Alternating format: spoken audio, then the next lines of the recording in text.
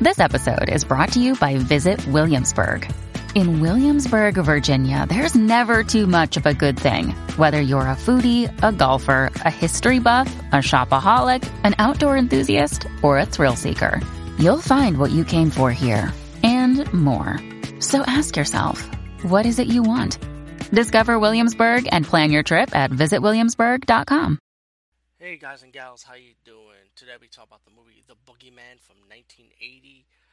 And wow, man, this is like a throwback for me because I remember seeing this movie a few times. And this movie did creep me out, man. It's creep me out during one of the scenes. I won't spoil it.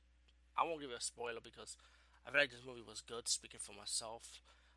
Minus what the other haters say in this ever, but you know what? Yeah, you gotta be from that time to enjoy crazy movies like this. The movie's kind of like a very message. Like I feel like it paid homage to like maybe like Halloween slash Amityville of horror at the same time with the house and the way they're trying to shoot this movie. They're trying to shoot it like Halloween style. You know, the movie is a paranormal, supernatural ghost movie. I would say. The movie has a prelogue with these two kids trying to catch her mom making out with this guy, and the guy ended up tying up the son so he won't go around watching him making out with his mom. So when the sister free his brother, the brother decided to stab the guy because he was tied up because of him, you know. And they many years later they grew up.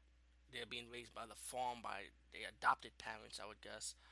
And the sister's in love with the sheriff. I think they married though because they have a kid together. But the boy that grew up, he's quiet. He's working on the farm, and later they get this letter about them coming back to the house. And the woman that grew up, the sister, the husband, end up taking her to the house to remember, hey, this is the past, this is now. But she saw like the man that was killed from the mirror, so the sister broke the mirror, and because of her breaking the mirror, she kind of released his spirit pretty much. And the ghost of this guy start killing the people that live in the house now, and then later on start killing people in the house. And the broken piece of the mirror that the woman's husband took with them back in the farm. He ended up killing people that's around the house pretty much. And as the movie progressed, you find out that little pieces. You find out later that it's gonna be in a possession later on in the movie. Without ruining too much, I feel like the movie was good. It's like cheap, you know what I'm saying? But still, I like it how it was set up though, especially that one final, especially for the final battle scene, which was scary as hell. I mean, growing up as a kid seeing that, it was creepy as hell.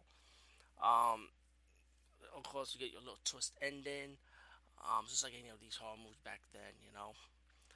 The Boogeyman from 1980, I said definitely check it out. There's also a sequel to this, which is kind of weird to me because it was mainly more flashback scenes with some new scenes added for part two. But then I heard that a little backstory in some parts, I think it was the United Kingdom, that they added those extra scenes on purpose, just to extend the movie, which I don't know why, but it's still weird though. But the Boogeyman 2, I might go back and review that also. The Boogeyman 1, for me, like I said, I enjoyed it. And let me just say something. Susanna Love, gorgeous. Gorgeous woman. She's the one who plays the sister in the movie. Anyway, peace out and see you later, guys and gals.